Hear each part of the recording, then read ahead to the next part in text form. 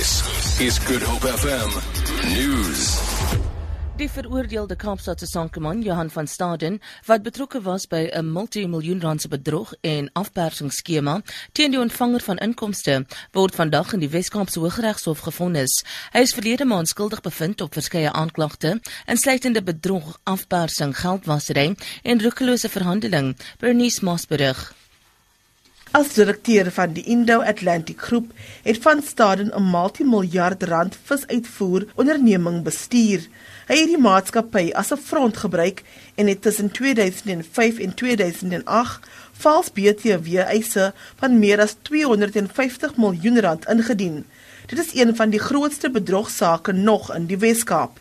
Van Staden is in aanhouding nadat regter Anton Veldhuizen bevind het dat dit nie in die belang van geregtigheid is om borgtog aan hom toe te staan nie.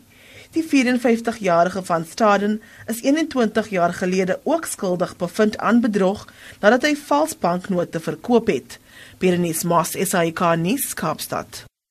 Die ANC se verkiesingshoof Nomvula Mokonyane sê kwessies wat gelei het tot die skorsing van die ANC se Wes-Kaapse leier, Marius Fransman, is opgelos. Sy skorsing is gister minder as 2 weke voor die munisipale verkiesings opgehef. Fransman het gister by president Jacob Zuma tydens 'n ANC verkiesingssaamtrek op die Kaapse vlakte aangesluit. Fransman was vroeër vanjaar geskort weens aantuigings van seksuele aanranding waarby 'n jong vrou betrokke was.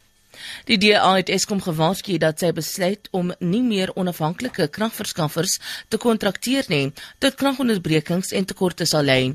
Die DA-LP, Gordon McKay, sê die besluit deur die raad van Eskom sal die nasionale kragnetwerk verlam.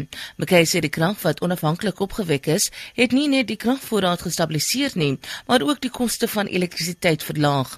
Hy sê saakondernemings wat afhanklik is van 'n bestendige kragtoevoer, sal geen ander keuse hê as om poste af te skaf nie, omdat hulle koste styg en produksie daal weens Eskom se besluit om nie onafhanklike kragverskaffers te gebruik nie.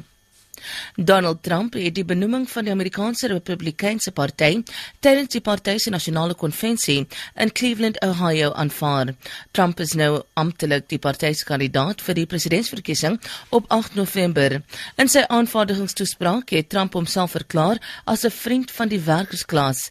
Hy het sy demokratiese teenstander Hillary Clinton daarvan beskuldig dat sy 'n spoor van dood, vernietiging en terreur agtergelaat het toe sy minister van buitelandse sake was.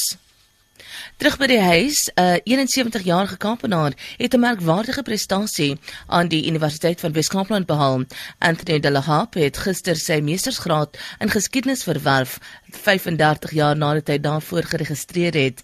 De la Harpe sê hy is verheug dat dit eintlik klaar is. Ek het in Kaapstad gematrikuleer in 1962 en dan tussen 63 en 65 het ek 'n laer sekondêre onderwysdiploma voltooi by die universiteit wel. Die keuse het gegaan oor die verkoop van die plaas Melkboskuil en die begin van koper mynbedryf.